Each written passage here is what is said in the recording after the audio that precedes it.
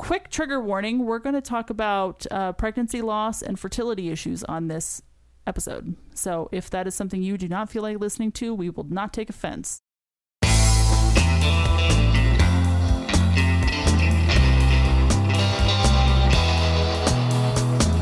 Hello and welcome to Sensory Overload. I'm Allie. And I'm John. And we are a married couple here to talk to you about our experiences being there for our kiddo on the spectrum, the autism spectrum, that is. Yes. I don't know. This could be your first episode. Welcome. It's true. And come on in. If this is your first episode, hi. Welcome. Come on in. The water is fine. This might be your first episode because we just did a crossover with the podcast Parenting Understood. We were recently interviewed. Loved it. Yeah.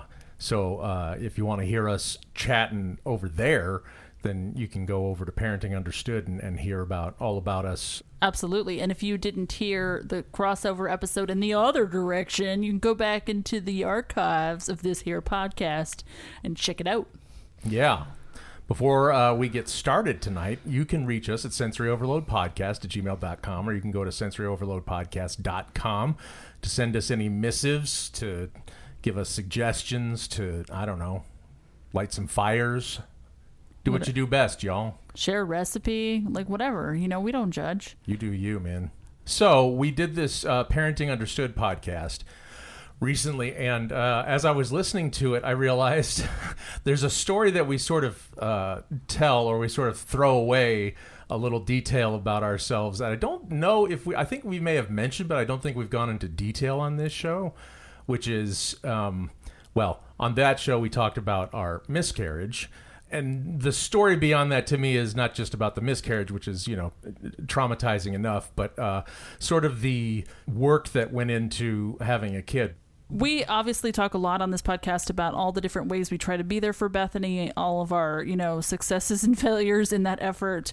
But one of the things we haven't really talked about much, as you mentioned on the podcast, we hit on Parenting Understood, we hit on this a little bit, is how hard won our child is. I mean, it took a long time for us to have her. There was a lot of different things that we went through, and still, for those of our friends who've gone through fertility issues that have been much gnarlier than ours, and so we definitely have felt like the whole time, like, hey, we won the lottery. Like, there's always extra things with any, every kid has their unique things. A lot of these things we did not see coming and have had a hell of a time trying to navigate it. But I think we just kind of wanted to talk a little bit about the sort of struggle or journey. She said journey. On our podcast. Bing, bing, bing, bing, bing. You owe me $1. Again, it's not necessarily like that this pertains directly to special needs or autism or anything like that. It's just that, again, it's a little bit more talked about now, but even when it happened to us, even when we had the miscarriage, when Allie had the miscarriage, it was sort of a kind of, it was a thing that still wasn't as talked about. It was talked about a lot more. And I feel like since that time, which is now, 13 years ago, I feel like things have improved in that arena, and people are no longer as, we'll say ignorant, and not meaning everybody's dumb, but just like it was sort of a big like black hole. It's like, because what they'll say, they being the experts will say, most women have miscarriages, whether they know it or not. Mm-hmm. Most pregnancies end in miscarriage, mostly because it happens. You're pregnant for like a day and a half, you don't know it, and your body flushes it out. And it's just a thing that up till, a couple decades ago, that was not common knowledge. It was like, in my parents' time, if you had a miscarriage, you did something wrong, basically. It was like the Lord was judging you. Well, and nowadays, it's hit again. They're criminalizing women who have miscarriages. It's a dangerous thing to be pregnant these days. It always was, but it just seems like it's gotten so next level horrific. Well, and here's the thing, when they talk about abortion, despite what your feelings are, pro, anti, whatever, whenever they talk about outlawing abortion, people then start to say, okay, well, ignoring the abortion issue, which is already damaging enough, what about like all the things around it? Miscarriages, the baby dying in the womb and needing birth control, everything like that. And the answer is always oh, don't worry about it. That's not going to be effective. Oh, no, there's not going to be cops arresting you for having a miscarriage. People were saying that to us. You know, I mean, because we went on, you know, social media and we're talking about, oh, we've had this experience, you know, and we were doing it at a time before Roe v. Wade got erased and things were looking like, you know, it looked like we were heading in that direction. And we're like, well, look, just, you know, think about what you're doing. And people would be like, you're just crazy. They would never criminalize stuff like that. And it's happened. It's already happened. I mean, and it happened keeps happening quickly too. Yeah. And so I think we just kind of wanted to tell the story from our perspective, because we have this sort of stereotypical, you know, in a lot of these extremist views, this sort of ideal position to be in, to be pregnant, and I still miscarried, and I still felt guilt, and I still felt all these things because all of that is so deeply seated and rooted into our existence. And so I think we just kind of wanted to talk about that a little bit, to just do our tiny part as we try to continue to do on this podcast, to sort of normalize, you know, the human experience and normalize difference and normalize like hard things happening to you and you still get through them. And again, like, we know so many families who have had much bigger struggles with this sort of thing, but this is our particular story that we can share. Yeah. Well, and miscarriage also, I mean, specifically, it can mean a lot. For us, it happened sort of early on, so, you know, and we felt a certain kind of way about it. But we've met people that have gone almost to full, you know, term, and they've lost their babies due to miscarriage. And so, yeah, we just wanted to, like, again, put it out there that it's like, well, it happens to a lot of people. It happened to us.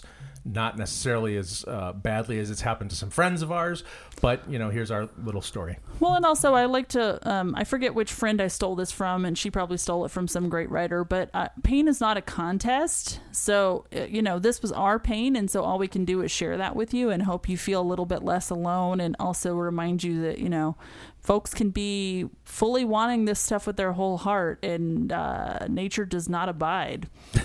And so we have to be not only that, but also whatever a woman wants to do with her body is her own damn business. And that's just our full-on position anyway. So the story of our miscarriage. That's the flashback sound again. Let's rewind to, I don't know, it's like New Year's Eve in the early 2000s. And I remember getting on the phone with my parents and just to say hi and Happy New Year and all that. But we talked about it and we said, oh, and I think that Allie and I may be ready to do something this year. And they're like, oh, thinking, you know, oh, if they're already pregnant or whatever. It's like, yeah, we think we're going to start trying to have kids. And like, oh. Start to have kids. Well, ain't you a stitch, you two hilarious kids. And we thought to ourselves, well, now that we're pulling the goalie and, you know, we're doing this for realsies, everything will happen in the good time that we expect it to. The punchline is that 9 years later, we had a child. We again didn't plan to spend 9 years in trying to have a kid. And we, at first, you know, we went through like a year of just like, oh, that's interesting. Nothing has happened so far. Well, whatever. And then the second year kind of went by and we're like, seems suspicious, seems sus, as the kids nowadays say. And we're just, I don't know, we're kind of just wondering, like, what's going on? You know, why are we having such trouble with this? Because we had like zero indication before that, you know, that we weren't going to be able to have kids. And so this was starting to, you know, and we had sort of, I guess, assumed that, you know, it was going to be easier. So we were starting to get a little freaked out. Well, especially because you spend so much time being cautious. Yes. And being nervous.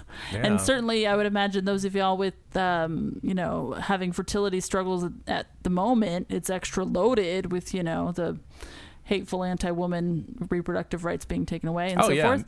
Now I can't even imagine. I mean, this is sort of why we wanted to discuss it, because this was when, you know, things were a little bit simpler in America and, you know, women's health was less of a bomb.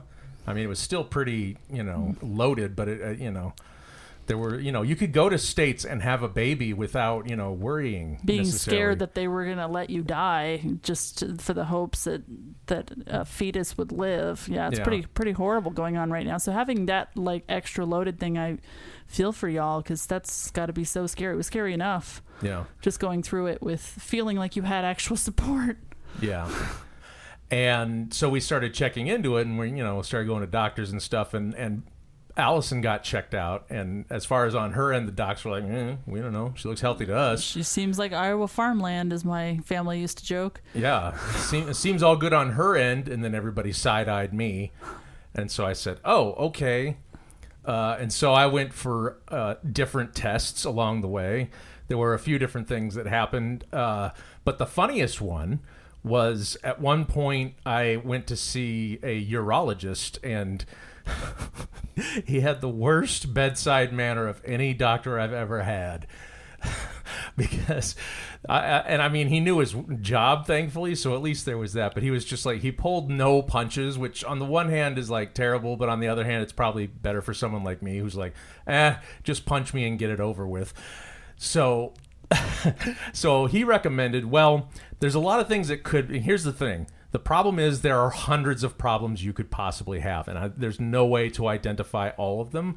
But one of the things we can do is we can, check the sperm count. We can then, see if there's trouble there. They check the sperm count, and it was low. And the guy's like, well, okay, here's the thing. There might be two things going on. One, you just have a low sperm count and you're useless. Two, there might be some obstruction or something going on, and in which case it's good that we should do a biopsy, because if there's cancer in there, then we need to know like right away.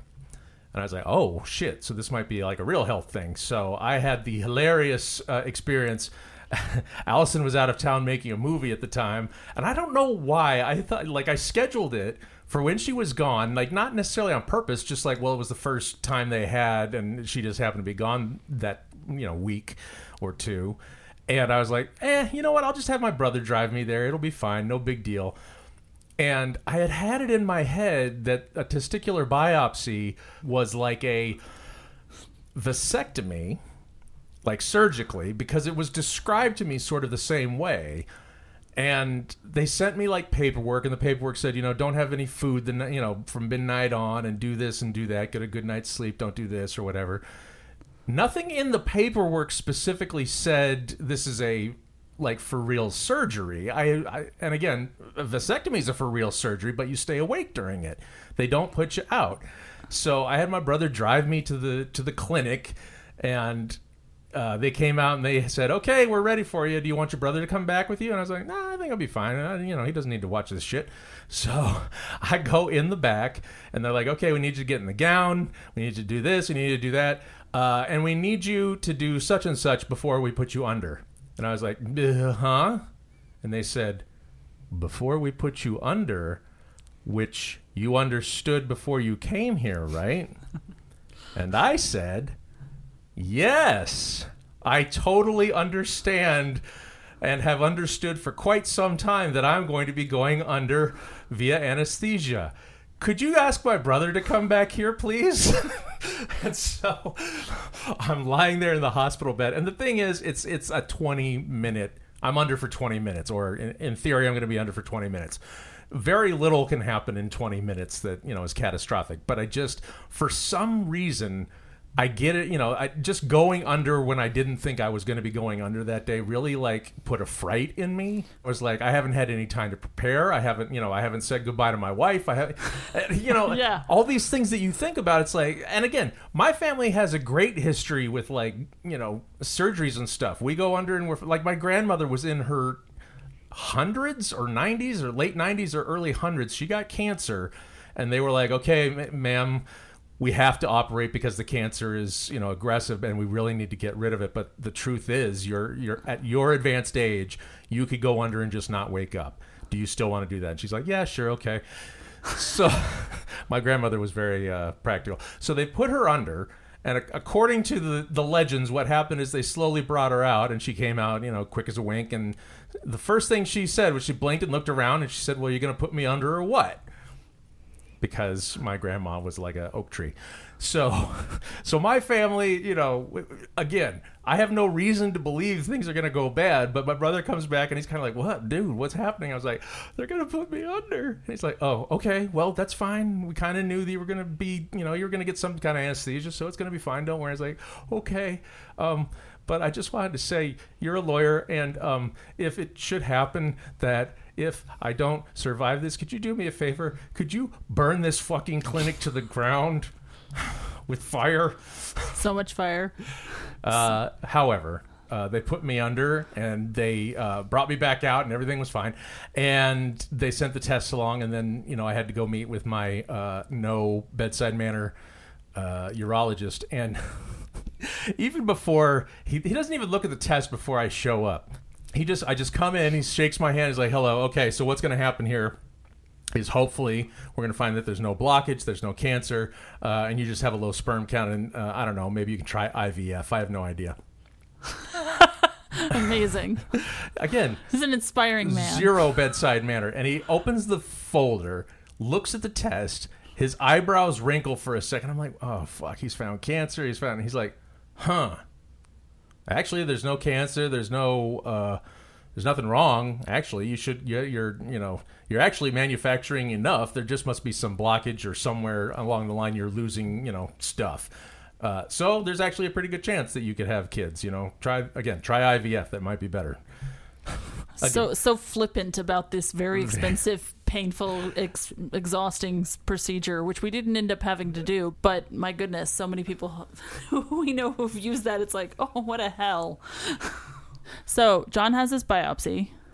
Yes. They say everything looks clear. Everything's fine. You can have kids. You might want to consider IVF or some other alternative form of birthing. And we were like, okay, well, yeah. And we've been going at this, this has been slowly trickling on for years now at this point, 3-4 years. And we're and there were a lot of things happening in the meantime. It wasn't just that, like, oh, we went a year, and then like the day of the year we went to the doctor's office, and then a year later we had this was happening in between like a lot of other big life events. Yeah. And so the reason it sort of took a long time is because we would get like, oh, well, maybe oh, no. Oh, maybe no. Oh, you need a test. Oh, and then, just the natural order of things. But by the time this, the biopsy happened, it was like, what, 2007, 2008? 2009, I think. So I came back from the film. He's done his biopsy. He's got the all clear. I come home from the film. We have given up. We know at some point, okay, we're going to, put money together and figure out IVF or whatever we decide to do. And that felt very intimidating. And so we were kind of like, okay, let's one thing at a time it. And so we got pregnant basically right away. Yes, after years of trying and not even getting a hint, then the minute we sort of said, okay, well, this isn't going to happen without medical assistance, and we quit, then suddenly it happened. So. Which is the classic thing that they often say, which is the most awful advice. It's basically telling someone who's panicking to calm down. It's like, that's not, thanks for that. Yeah. Well, it's like, but it is what worked. It's like the whole idea of like, you shouldn't get drunk when you're trying to conceive. And it's like, people wouldn't conceive if they were more drunk. I mean, and you shouldn't drink after you're pregnant. It's like, well, there's plenty of us walking around that I'm sure our parents were drunk before they knew they were pregnant. So, yes. So things aren't always ideal, is what we're saying. So we found out we were pregnant, and it was very exciting. But we were like, we're not going to tell a bunch of people because, then you're going to have to deal with that fallout if the pregnancy doesn't go or anything else is complicating. Yeah, we told our immediate family, and some friends that, some very close friends, because like, for example, my editing partner, I was working with him on a movie at the time. Yeah. And, so it would be weird not to tell. And plus we were good enough friends that he could handle it. And he had several kids of his own, so he understood. He'd been through it. Yes. But, we did the whole, and we weren't at 12 weeks yet. So we were like, sort of like trying to take the advice of like, okay, don't get too like jacked about this. Wait until the 12 weeks and then start, actually preparing. But until then, just, enjoy the thought that you're pregnant. We're at like, what, 10 weeks? Yeah, it was like long enough for it to feel like we'd had a couple of doctor's appointments. So yeah, and we had it long enough that we started like giving, we were trying to figure out names. And this is always the thing that I start thinking of, is we were, we were starting to figure out names, and we didn't know, anything, didn't know, sex or anything like that. So we were just like, well, what's it going to be? What do we call it? Because we can't, we don't know what it is yet. So we ended up calling it General Kickass. That was the little one's name. Yeah. We kept talking to our friends. Because it's us, you know? Yes, and we would talk to our friends about, oh, well, General Kickass is going to come along and, you know, we're going to do this and that and the third. And so our first baby's name was General Kickass.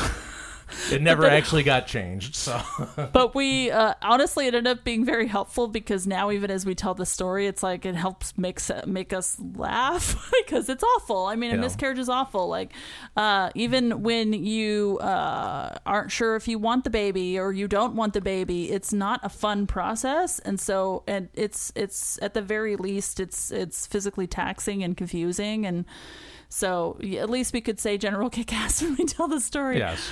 So we're at that point, and then I start to spot, and then I start to bleed, and I keep kidding myself about this. I'm sharing it with John, and it all kind of happens over a day, and then finally it's like, okay, we better go to the doctor.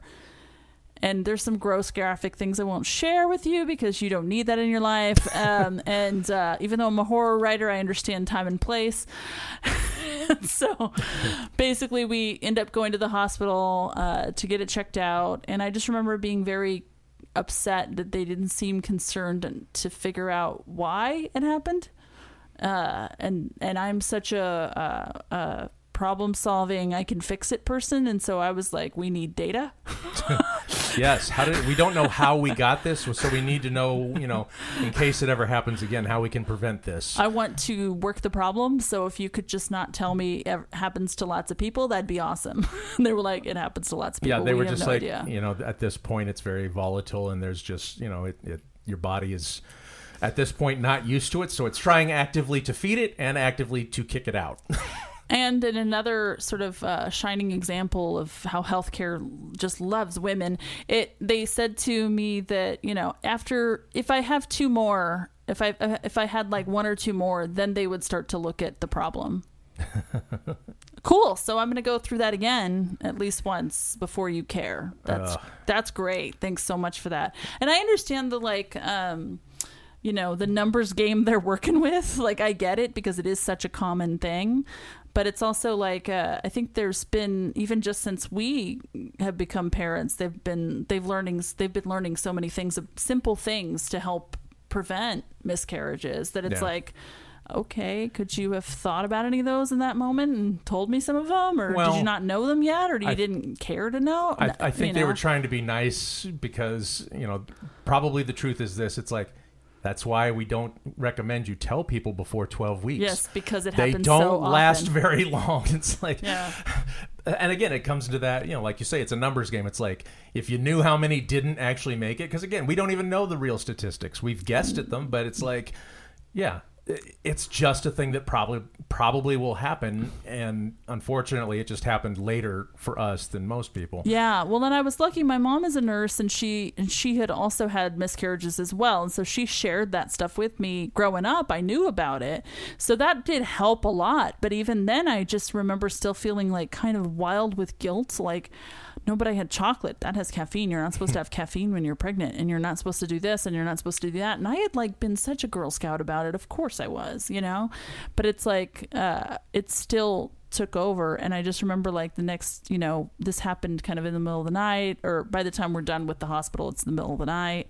So we come back home, and I just remember waking up the next day, like it was like one of the worst griefs I've ever felt, and you know, like it really like felt like it was whacking us in the stomach, and it was hard to wake up that next morning and be like, okay, so that was real. So yesterday we were gonna have a kid, and today we aren't. That's really really rough. And I think, you know, and then when we got lucky again with Bethany, got lucky getting pregnant, we did the opposite and told everyone right away, because then it was sort of a whole weird conversation to have updated people that we'd had this miscarriage, because it felt strange to be the people that we are.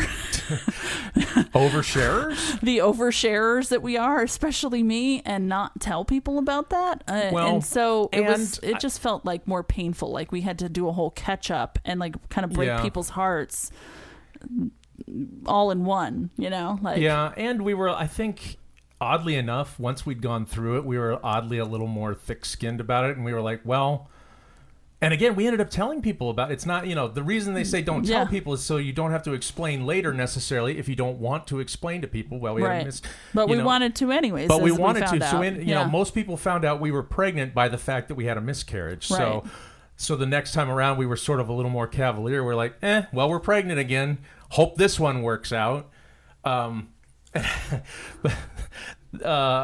funny story, though, is I stayed home for a couple of days from work because I was also having grief, and I just wanted to be around Allie and make sure that we were, both feeling better before I left. And so I stayed home. I was physically better. And that she was physically better. And, so I stayed home for a couple of days. And I went back to work. And I had told, I believe, almost nobody at work. I hadn't, mentioned anything. However, I work with a lot of smart people. So I'm sitting in my office, and it's so funny because we're working on something else, and 3 or 4 people, 4 people gather in the office. 3 of these people are grown gentlemen with kids of their own. They've been through the hells. They understand. I haven't said a word to them, mind you. They have no idea what's going on. And then there's a guy who's younger than me. He's in his early 20s, and he's, he hasn't seen as much of the world yet. Hilariously, so one of the older guys says to me, "Oh, so you were out last couple of days? You said Allie had to go to the hospital. Is she okay?" Because they knew Allie. They were actually genuinely concerned. And I was like, "Yeah, she's fine. We just had some stuff we had to, it's all fine. She's good. No need to worry." And the 3 older guys got this look on their face like, "Well, oh shoot, I know what happened there. I can guess what happened there, but if he's not going to say anything, that I shouldn't ask."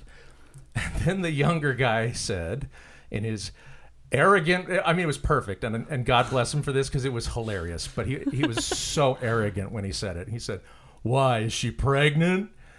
And I was just like, again, for 2 days I've been crying because my baby's gone, and I just have all this trauma, and Allie has all this trauma, and it all came out with me looking up at him and smiling and saying, "Not anymore." And your sketch comedy background could not stop. I couldn't help myself. And what's hilarious is the second he said, "Why is she pregnant?" the other 3 dudes went fucking white. They blanched because they're like, "Oh, fuck."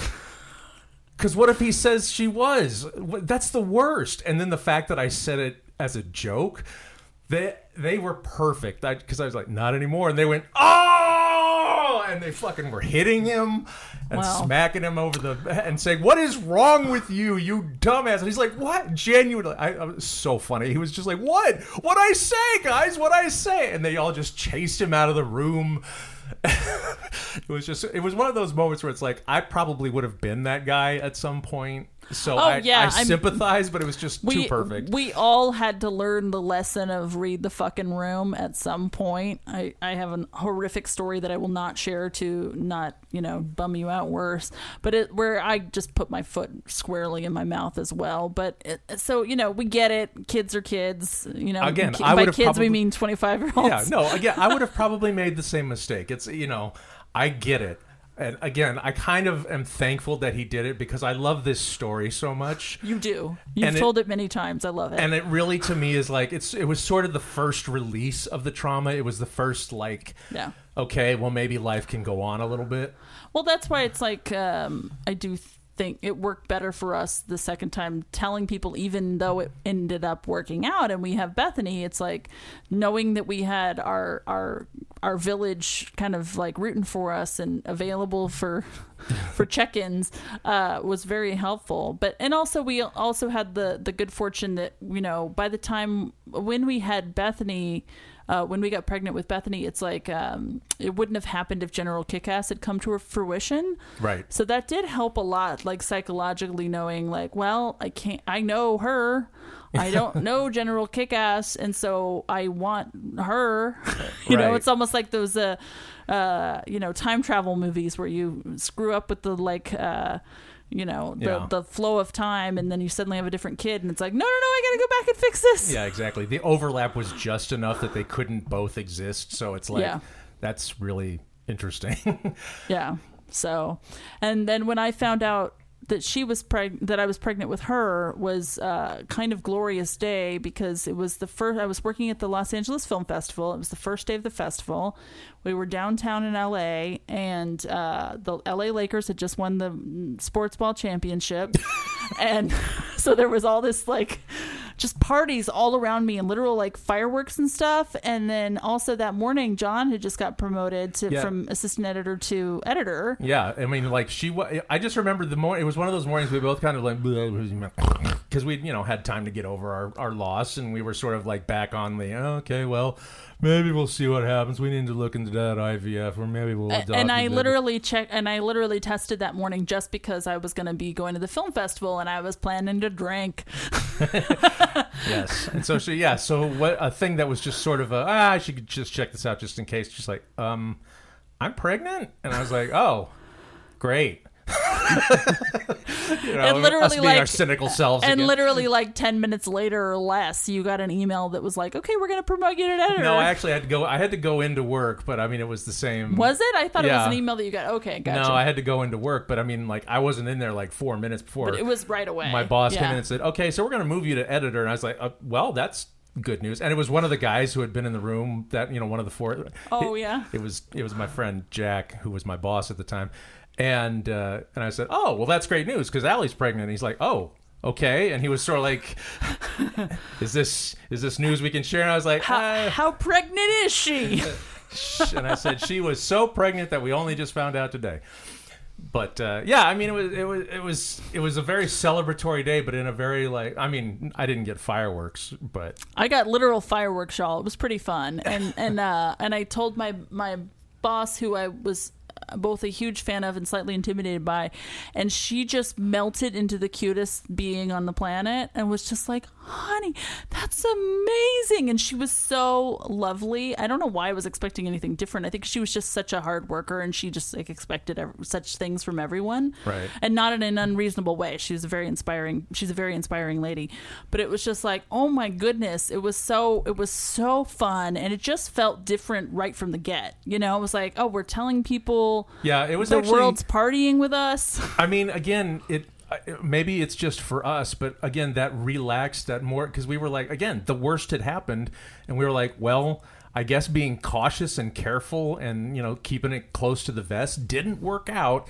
so I guess we'll just be like, whatever about it. You know what I mean? And hey, we say this just to say this is what felt right for us. Like, that stuff is so personal that Absolutely. And certainly these days with all of the war on women going on, it's like maybe you do keep these things closer to the vest. I don't know, but it really did seem to help us a lot. And also, it was like, I was working for a film festival. I was working crazy hours. I was like physical, and everything was fine. I was like home on hiatus or something the first pregnancy. So like, how do you even know? Like, it's so random. Yeah.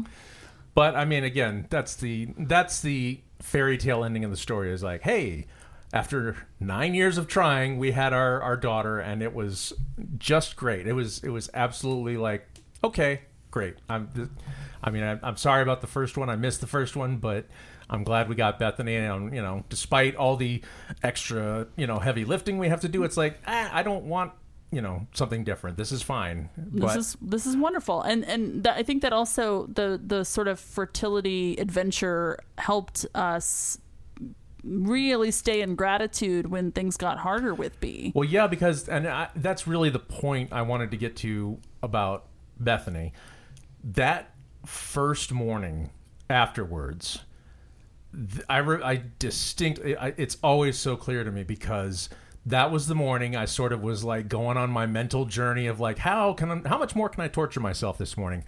And there came a point where I was just like asking myself point blank, do you think, maybe this is it? Maybe you are not supposed to have a kid. Right. Can you handle that? Can you handle the idea that you're not going to be a father? Is that okay? And I found myself, because again, there's all these things that you do in life where it's like, oh, you've got your career and you've got your life outside of family. You've got all these other things that are like, well, this can give my life meaning. This can give me satisfaction. And 100%, I was like, yeah. And Hollywood is a harsh mistress to start with, and so again, maybe it's like for the best. Maybe this is a sign. And I just found myself responding to myself, I'm not okay with that. I want to be a father. And then I was being real mean with myself. It's like, it's going to ruin your life. You're going to have like no time for your real work. You're going to have to like sacrifice and give up. And she's going to, you know, make you talk to her Care Bear every night and say angry things to the, you know, make the Care Bear say angry, vicious things because she thinks it's funny. Because she thinks it's so funny. This is an actual thing that she makes me do at bedtime. I have to adopt the persona of her angry Care Bear and say angry things. That's because I created the character of the angry Care Bear, and now he is being forced to also do it when it's his turn at bedtime. And apparently I perfected it because she won't let me do anything except be the angry Care Bear. But that's what but that was it. I was telling myself, look, you're going to be, you know, there's a lot of work goes into being a parent. Maybe you dodged a bullet. And I was like, I don't care. I want that child to love me and to love it in response, you know. I would like to have a kid. I saw myself as a father, and it really crystallized in that moment that I saw myself as being eventually a father. And so when other troubles came down the line, you know, when she, you know, was, you know, diagnosed, when, you know, and not even just the diagnosis, she had skull problems. And her struggles with it, I mean, just how miserable she was. She had such a hard time, poor love. There was so much that we went through, and every time that it got hard, all I had to do was really think to myself, I didn't even have to think. I was, you know, there was just that automatic response. It's like, yes, but I wanted this. And even if it's hard, and even if I'm, you know, having anxiety and depression about it, I wanted this. And it's better for me to remind myself of that, because then I go, yes, you're right. I did want this, and I'm glad I'm doing it, even though it's fucking super hard. God damn it. I'm stupid. But I mean, it was like a come to Jesus moment that I was like, that I've always been, you know, in the midst of all this fuckery and tragedy, I was glad I had that moment, because it really crystallized for me. It's like, yeah, I want this. I want this more than other things. You know, this is the thing I want. I want a family. And so now that we have a family, I'm like, well, see, I mean, everything else, it's, you know, it's kind of gravy. It's like, yes, I would like to be rich and famous, and, you know, we get to make movies that we want to make and not make stupid reality shows, but it's fine. We have our baby, and, you know, she's hilarious. So, and that was the important thing. We wanted to make sure she was hilarious. Well, I mean, why do you do this shit? But to create a hilarious child. But to be entertained. Right. Yes, 100%. Well, again, I mean, I didn't, you know, spend all these hours honing my Care Bear impression for nothing. Yes, exactly.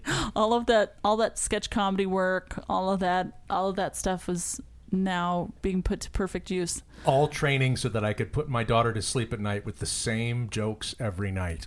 It is pretty fun to be a professional storyteller and have a kid to tell stories to and help her learn to tell stories. It's pretty damn fun. Yeah, she's really, I mean, of all the things that she sort of glommed onto, she's sort of like discovered that she enjoys the family business of storytelling. So. Yes. I got her a shirt, y'all, from Etsy that says storyteller on it. It's pretty cute. She loves it. But that's, I mean, again, we did that, you know, Parenting Understood podcast, and it was, again, I think we may have mentioned that we had the miscarriage, but it just seems so tossed off on the podcast. Like, should we say it? Yeah, sure, why not? So I was like, well, if we've mentioned it here, then we definitely should mention it to our people, because, you know, again, somebody might need this. I don't know who. I don't know if anybody out there is, you know, needing this and needs, you know, the backup, but, you know, hopefully this is for you.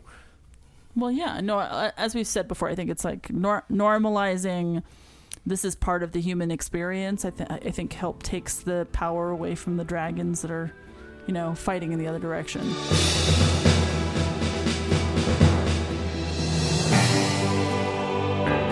If you want to share any of your own stories about summer survival, miscarriages, or anything else, please email us at sensoryoverloadpodcast@gmail.com. You can also find us on our website at sensoryoverloadpodcast.com. Thank you so much for listening. And remember, it was absolutely your fault.